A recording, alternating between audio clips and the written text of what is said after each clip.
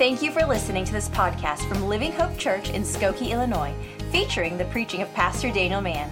For more information about our church, please visit us online at livinghopechicago.com. We hope that today's message will encourage you in your relationship with God.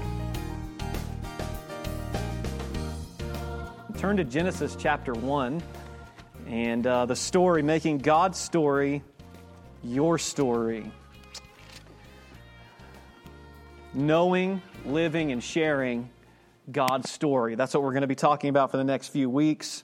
While you're turning to Genesis 1, a couple months ago, I kind of went on an investigation. I started looking up things like Ancestry.com. How many of you have ever done that before? Learned about your family and stuff? What happened with me was my grandfather passed away. My grandmother gave me his Bible. My grandfather was a pastor and a preacher for 50-something years. And she gave me his Bible, and he's the oldest member of the family that I knew, and he was the youngest of 12 siblings. And so she put a lot of, my grandmother, you just got to know her, she writes everything down. She wouldn't know what the internet was if you sat down with her and showed it to her. She's never been on the internet probably in her life. She's in her mid-80s. But every day she gets up, looks at the paper, and she writes down the high and low of the day and the weather. She writes everything down, every birthday, every anniversary, every wedding, all of it. And so she wrote down all their birthdays and weddings of all these family members of mine that I'd never met. So I'm going online. I'm looking up these people. I'm going back to like the late 1700s, 1800s.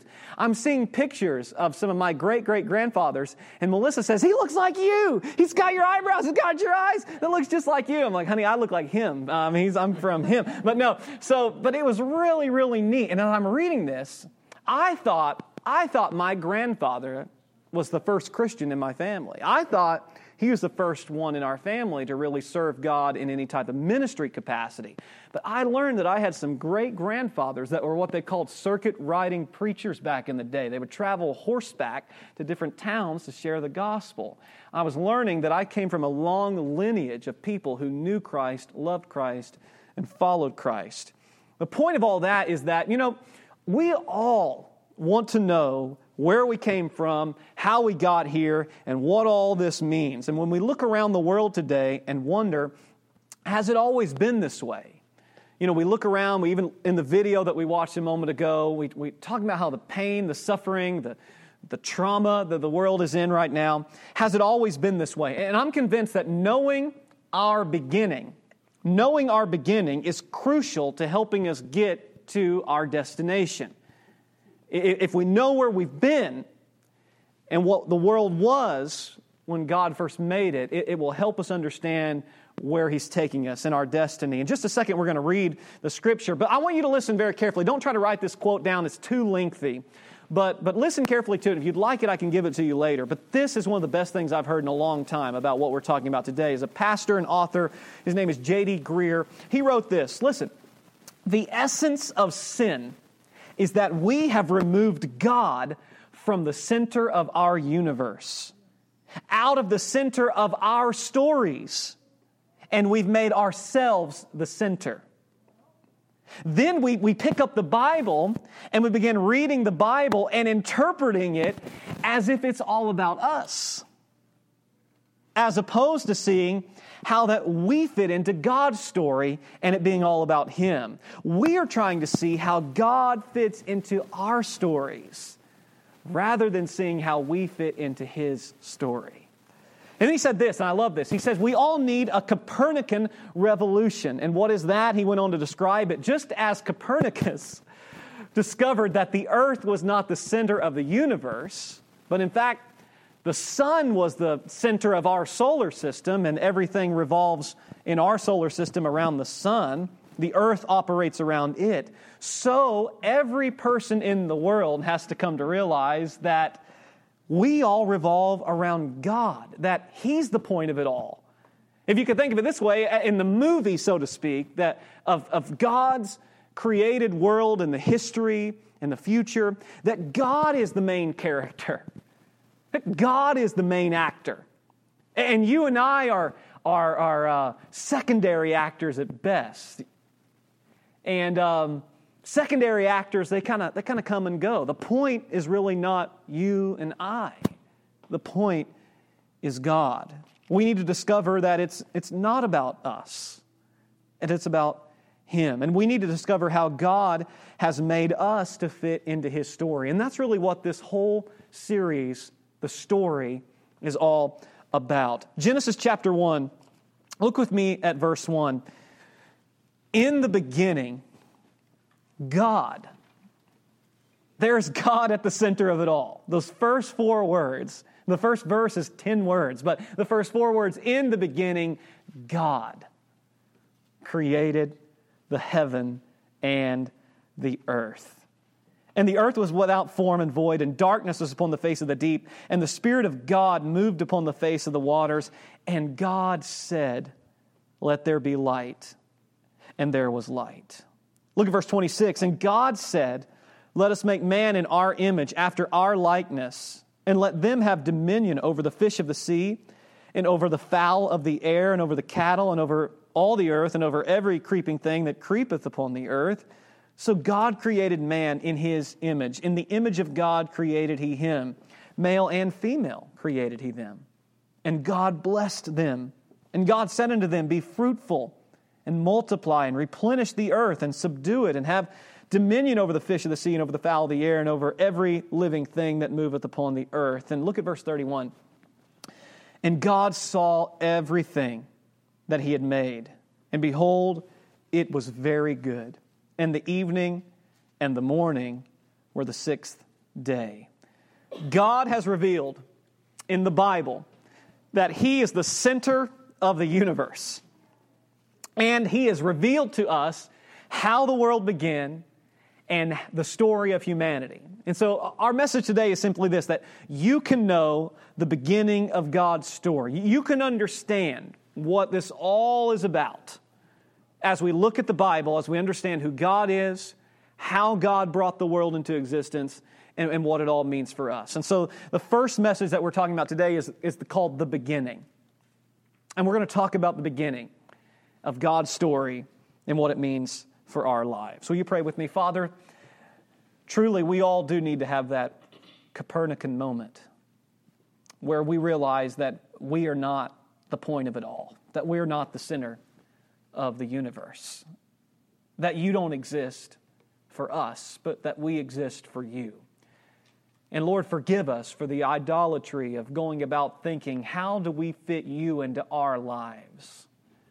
Lord, we need to throw away all of our plans and ask, how do we fit into the story that you have made?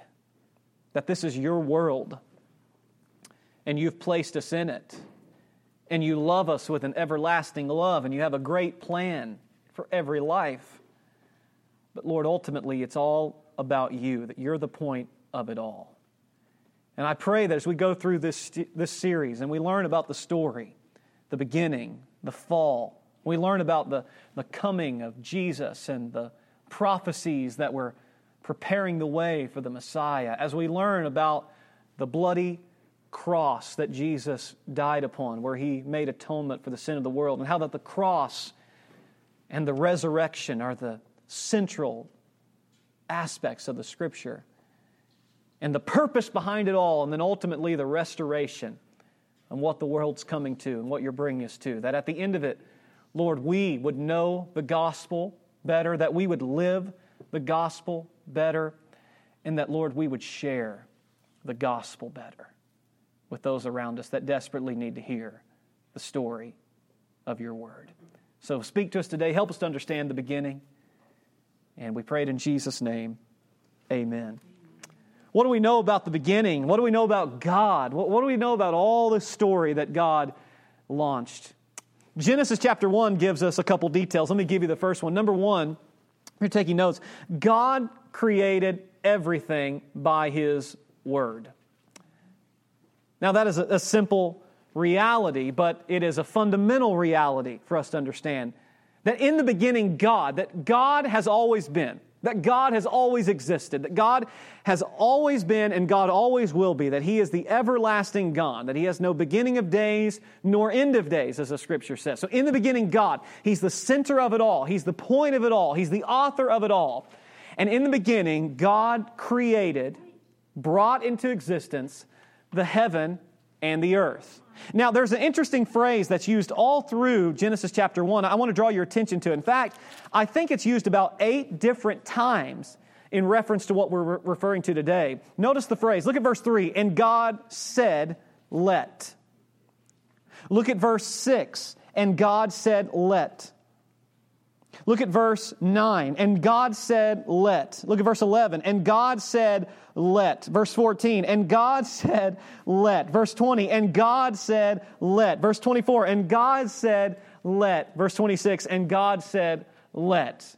Repetition, right? The key to learning. And God said, and God said, and God said. What does all this mean? Genesis 1 describes how everything came into existence. How did it come into existence? That God, by His creative word, spoke the world into existence. God spoke, and galaxies and planets and stars appeared. God spoke, and dry land appeared. God spoke, and grass and herbs and trees and fruit began to grow on the earth. God spoke, and birds and the sea creatures and the land animals were created. Hebrews 1:10 says, thou in the beginning had laid the foundation of the earth, and the heavens are the work of thine hands. How did it all get here? How did we get here? How did creation get here? God spoke, and it was so. That's how it got here. Imagine that you're reading a novel. You're reading a book, and you just finished it, and you feel that it's one of the best you've ever read before. I mean, you're really high on this book. And so you've got a friend that also likes to read. So you recommend to your friend that he or she should read this book. Now, your friend goes to the library, or goes to Barnes & Nobles, or wherever else you want to spend too much money. Just kidding. Have you ever noticed Barnes & Noble's like going up? It's like $50 for a book these days. I'm like, I can get it at the library for free and turn back around, or get it on Amazon half used. But wherever you go to buy the book, you go and buy the book. You open up the book, and instead of starting at the beginning of the book, your friend begins reading in the middle of the book. Just picks it up, opens it up. Maybe it's a 300-page book, and they open it up at page 140 and just start reading it. They come back to you a couple days later and say, tell me about the book. I didn't like it. What do you mean you didn't like it? It's the best book I've ever read. I didn't get it. It didn't make sense to me. Well, what didn't make sense to you? And they start telling you about it and start talking about the book, and you come to find out, well, they started reading the book halfway through it. Well, no wonder it didn't make sense. You didn't begin the entry part of the book. You see, you and I need to know the beginning of a story to understand the rest of it. And likewise, if we're wrong, if we get this wrong about the beginning of God's story, we will miss the rest of what He is doing. Psalm 33, 6-9 says, by the word of the Lord. Think about that. By the spoken, creative word of the Lord were the heavens made, and all the host of them by the breath of His mouth. He gathereth the waters of the sea together as a heap. He layeth up the depth in the storehouses. Let all the earth fear the Lord. Let all the inhabitants of the world stand in awe of Him. For He spake, and it was done.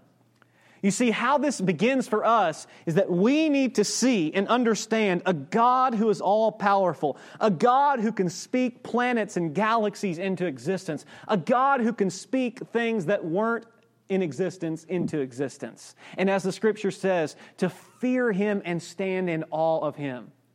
I think a mistake perhaps that we make when we're trying to share the gospel with people is that we go immediately to the cross and talk to people about the death and resurrection of Jesus, which is the central part of the gospel.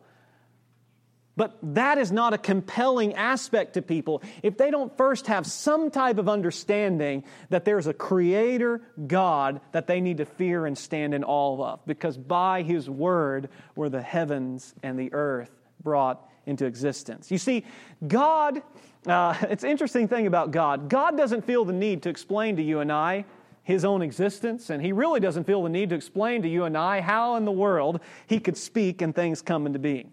You know what God does? God calls us to believe Him, to take Him at His word.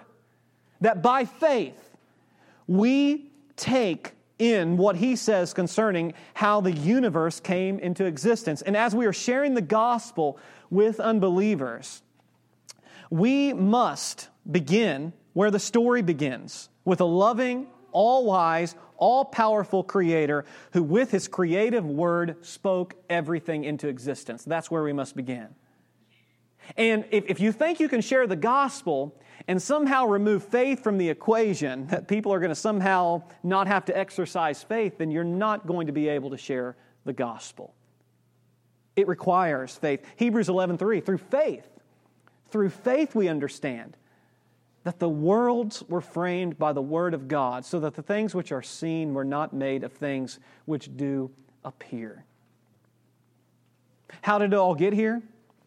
It got here because God spoke into existence. Things that were not, He made the things which appear of things which do not appear. So in other words, the things that we see can't be explained by itself. It has to be explained by faith of a God who could bring into existence that which was not. So the story begins with God, and God spoke the world into existence. Secondly, number 2, everything that God created was good. That's another repeated phrase that we see in Genesis chapter 1. Notice it. Look at verse 4. Genesis 1:4. And God saw the light, and it was good. Look at verse 10. And God called the dry land earth, and the gathering together the waters called He seas. And God saw that it was good. Look at verse 12. He talks about the earth brought forth grass, and herb yielding seed after its kind, the tree yielding fruit, whose seed was in itself after his kind, and God saw that it was good. Verse 18, and to rule over the day and over the night, to divide the light from the darkness, and God saw it was good. Verse 21, and God created great whales and every living creature that moveth, which the waters brought forth abundantly after their kind, and every winged fowl after his kind. And God saw that it was good. And then verse 25, and God made the beast of the earth after his kind, and cattle after their kind, and everything after that creepeth upon the earth after his kind. And God saw that it was good. What does all this mean? This means that creation was perfect and flawless. That when God spoke the world into existence, the heaven, the earth, and all that's contained therein, that there was not one flaw in what God made. It's perfect. It was perfect paradise. It perfectly reflected the beauty of its Creator.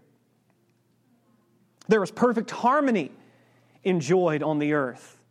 There was no conflict, there was no disunity, there was no disharmony, even among creation, even among the animals. Everything in God's creation was without flaw. And it says God was pleased. A Sunday school teacher began her lesson with a question. She said, "Boys and girls, what do we know about God?" And one hand shot up, and it was a little girl, and she just acted like she knew the answer. "What do we know about God?" Immediately, she raised her hand. The teacher says, "Yes, what do we know about God?" She said, "God is an artist." Really? Really? How do you know God is an artist? Well, you know that verse in the Bible, it says, our Father who does art in heaven. Our Father who does art in heaven. So God is an artist. He's in heaven. He's doing art.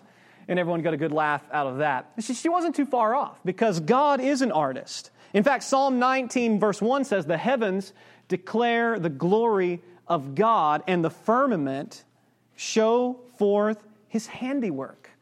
That God is an artist. And when God made the world, and God spoke, and it was so, it was beautiful, it was good, it was flawless, it was perfect paradise. I don't know what some of us would do. There was nothing to complain about. What would we do with ourselves? There's nothing to be anxious about, nothing to be worried about. I mean, how would we survive, right? Nothing to complain about. Some people would have nothing to talk about.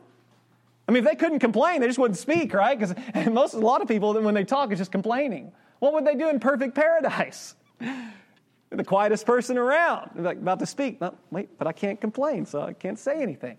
No, it was good. And God steps back, and He admires His handiwork. I read a great quote this week about what this phrase, "it was good," meant. This is a wonderful quote. Listen carefully to this.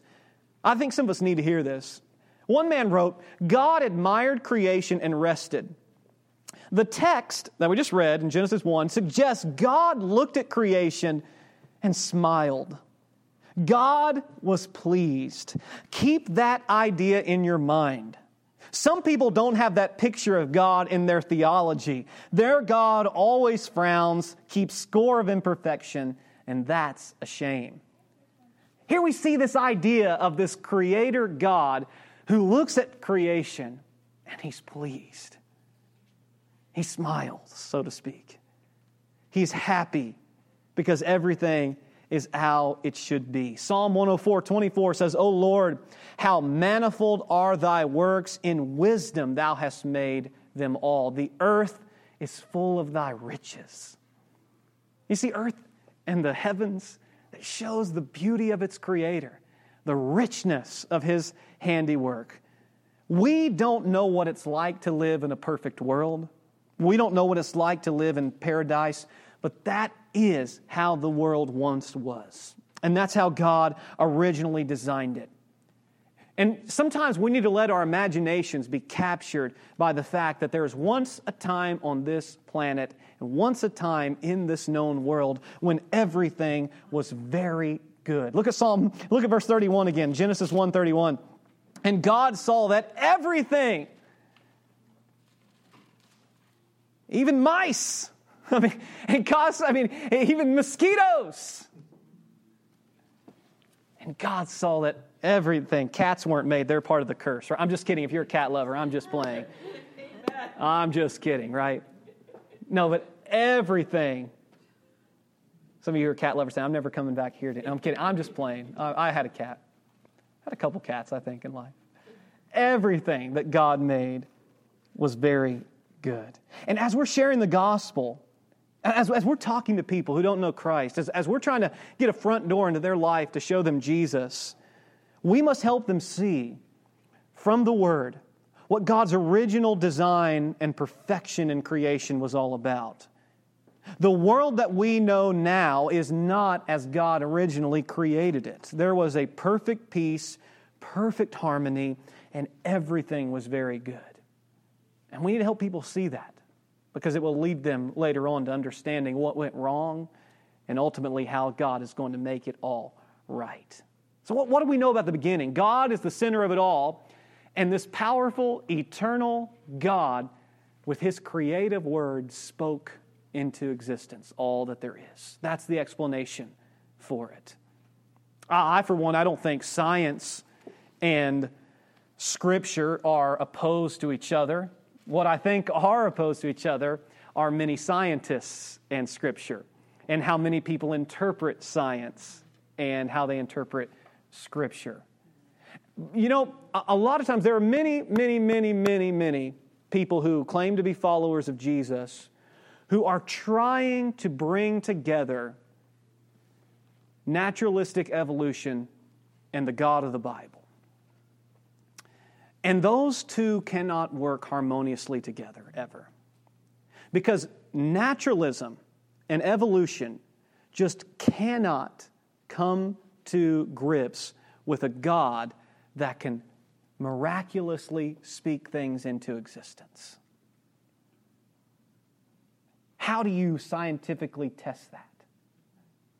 As a follower of Christ, how do you scientifically test and prove the resurrection? You can't. I'm not saying that science is a bad thing.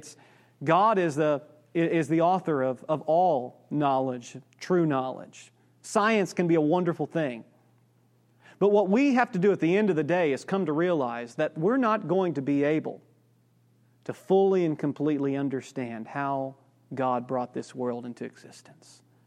And there's so much of it that the very best that we try and the smartest people in the world are not even going to be able to come close to understanding the riches, the earth and its riches, and how God brought it together. That God spoke and it was so. And that needs to be good enough for you and I to live by faith. Number two, everything. The story begins with God. That God brought it all into existence by His spoken word, and it was all good. Perfect. Number three, finally, mankind is the precious treasure that God created. Of all that God made, of all that God created, He saved the pinnacle of His creation for last. If you like music, the crescendo of the song, so to speak, of creation was with human beings, male and female, man and woman that God created. Out of all that God created, only human beings are created in His image. Notice verse 26, Genesis 1:26. And God said, there's God speaking, let us, there's a reference to the triune God, the Trinity, let us, Father, Son, Spirit, make man in our image, after our likeness. Verse 27, so God created man in His own image. In the image of God created He them. Male and female created He them. And God blessed them. And God said, be fruitful, multiply, replenish the earth. They were created in God's image. What does that mean? Well, it means a number of things. And I probably couldn't, there's no way I could exhaust all that it means. But let me give you a few things of what it means when man is created in His image. Man, human beings, men and women, are the only beings who are created to have a relationship with God. A personal relationship with God. Men are the only ones who are created with mind, will, and emotions to be able to have that personal relationship with God. What else does it mean to be created in the image of God? It means that God gave to man dominion over all the rest of creation. That's part of what it means to be created in the image of God, is that God has placed some of Himself into us, and part of that is that God has given us authority. He's given us dominion to be able to lead creation, to have authority over it. What else does it mean that we're created in God's image? It means that we're blessed beyond all the rest of creation. That's what He said in verse 28. He blessed them and told them to be fruitful, to multiply, to replenish the earth. I want you to think about your life. I want to think about all your possessions. Think right now about your cars, your house, or a place that you live. Think about your job. Think about the things that you own, the jewelry, the devices, the bank accounts, retirement accounts, all that you own. The most precious treasure that you have is if you have children. That would be the most precious treasure that you have. Certainly, above houses and money and vehicles and devices and the rest of it. The most precious treasure that we have is our kids. Why? Why does everything else pale in comparison to our kids? Because our kids are actually a part of us. You see, the rest of it is just stuff, but our kids are actually, in many ways, created in our image. God has taken the DNA of a man and a woman, and He has molded and shaped another human being that resembles his or her parents, that is somewhat in the image of his or her parents. God, and when it says God created us in His image, God made human beings like Himself. Not exactly like Himself, we cannot be God, but He's made us like Himself. And because you are created in His image and that you are like God, you are the most valuable thing to Him. Of all that He made, God has created you and I to be the most valuable treasure to Him. Jesus said in Matthew 6:26, are you not better, much better, than the birds of the air and the flowers of the field? Now, it is not wrong to love animals. It's certainly not wrong to love nature. But we must never, as followers of Christ, start to compare animal rights with human being rights. We must never say, well, we got to rescue all the seals and care less about the people who are dying and starving. I'm not saying we don't care for the environment. I'm not saying we don't care for animals. But there are a lot of people that would cry a lot more at the funeral of an animal than they would a soul for whom Christ died. We need to really, really search deep and inwardly if we're more aggrieved at an animal or something that's happening to the environment that's negative than people that God made in His own image. Now, I'm a believer that we need to respect all of God's creation, and having dominion over that and authority over creation means that we steward it well. Amen? It's not bad to take care of the environment. It's not bad to be, in fact, the Scripture says, a righteous man regardeth the life of his beast. It's a sign of being righteous, is that you care for that which God has created. And you steward it well. We don't ought to be abusing the environment. We ought not to be abusing animals. But we ought to hear very clearly the words of our Lord when He says that you are much more valuable than the birds of the air and the flowers of the field. And we always have to keep that biblical perspective in mind, that the flower is going to fade away, and the animal is going to live its time and pass on. But you and I have souls that are eternal. And it's okay if you want to spend some of your time saving the whales, but I want to call you to spend your time saving souls. Saving those for whom Christ died. Amen. Amen. It is quiet in here today. Amen, Pastor Daniel. I'll amen myself. Psalm 8. Turn with me. Joe read it at the beginning, but I want to read it one more time to you. Psalm chapter 8. Think about these words. Psalm 8, verse 3. Think about it in comparison with what we've been talking about, that God created man in His image. When I consider the heavens, the work of Thy fingers, the moon, the stars which Thou hast ordained, what is man that Thou art mindful of him? The Son of Man that Thou visitest him. For Thou hast made him a little lower than the angels, and hast crowned him with glory and honor. Thou hast made him to have dominion over the works of Thy hands. Thou hast put all things under his feet, all sheep and oxen, yea, and the beasts of the field, the fowl of the air, and the fish of the sea, and whatsoever passeth through the paths of the seas. O Lord, our Lord, how excellent is Thy name in all the earth. You notice what he's saying there? God, of all that You've created, of the massive galaxies and planets, of all the beauty of creation, that You've crowned human beings with the most glory and honor, and that You've actually visited, that You've come to dwell with man. Wow. You see, I'm closing in a second, but no other belief system, no other religion, no other way of life, belief system for the origin of man compares to the biblical account. The greatest dignity for a person is coming to know and believe that they are an image bearer of God.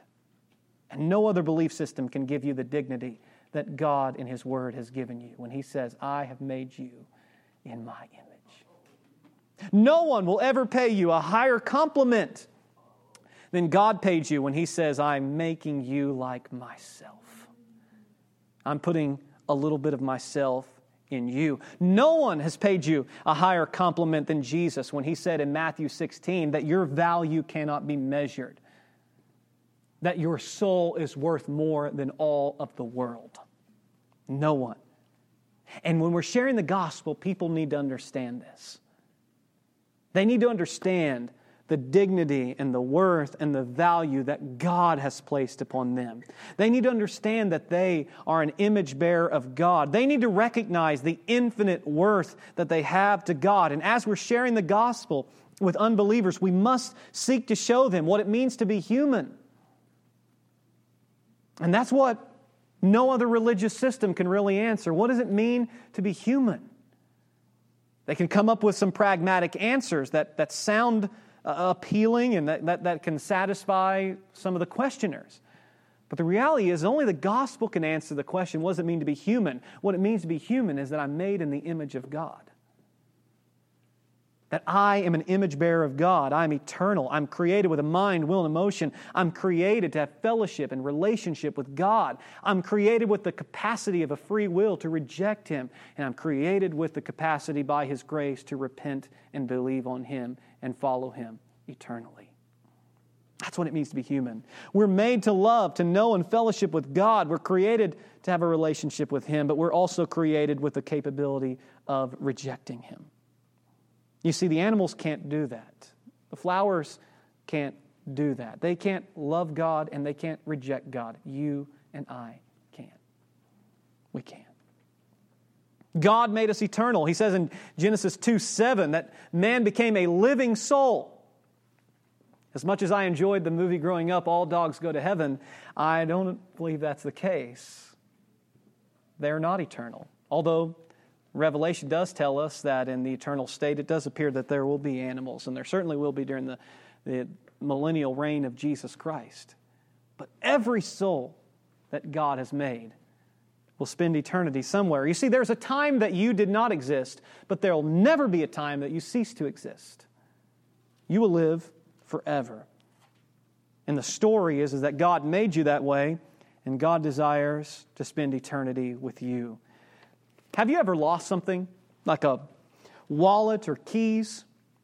It seems like when you have kids, this happens all the time. In fact, this morning, Colby comes into it's early. He gets up at like the crack of dawn, it seems like lately. And I'm in the restroom, and Colby runs in there, and he says, Daddy, I lost Rialu. I'm like, I thought we only had 2 kids, and I don't know a Rialu. Who is Rialu? No, Rialu is Pokemon character, yes. And so, well, let's go on a hunt to find Rialu. No, we did. It's really simple. Colby, actually, he just stayed in there, and he was kind of dazed still, trying to figure out. So I retraced his steps. I walked back into the bedroom, and I knew it couldn't have gone far, and sure enough, there he was, all suffocating in the blankets. Rescued him, brought him out, brought him to Colby. The point is when you lose something, like your keys or your wallet, what do you do most of the time? Normally what you do is you say, I need to retrace my steps, see where I've been, and it might tell me where I've left it. And likewise, in this message, to help us understand what we've lost, and what the world has lost, is that as we go back to Genesis, we can retrace our steps to see how God made the world and why God made it and what was the case of all that God made, how it was good. And ultimately, I think it tells us some things about how we get to our destiny. You see, the story begins with God at the center. And He created everything by His spoken word. Everything was good. And out of all that He created, mankind, men and women, were the precious treasure above all else. But you see, it's not enough to know the truth about what God has said concerning the beginning. We must believe the truth. Hebrews 11:6 says that without faith, it's impossible to please Him. For he that cometh to God must believe that He is, and He's a rewarder of them that diligently seek Him. And today we've been talking about the truth concerning the beginning of creation. And what you and I need to know ultimately can be found in one word, and that word is Jesus. Because Jesus said He's the truth. I am the way, the truth, and the life, and no man cometh unto the Father but by me. Jesus is not only the truth, but He's the beginning and the end. He said in Revelation 1:8, I am the Alpha and the Omega. That's the first letter and the last letter. I am the beginning and the ending. And Jesus is not only that, but He is God and Creator. John 1:1-3. In the beginning was the Word. The Word was with God. The Word was God. All things were made by Him, and without Him was not anything made that was made. He's the truth. He's the beginning. He's the Creator, and He is Savior. But as many as received Him, to them gave He power to become the sons of God, even to them that believe on His name. It all sums up in Jesus. He's the beginning of it all. He's the creator of it all. He's the truth, and He will save us. There are 2 types of people in every church service. There are unbelievers, the lost, and there are believers, the saved.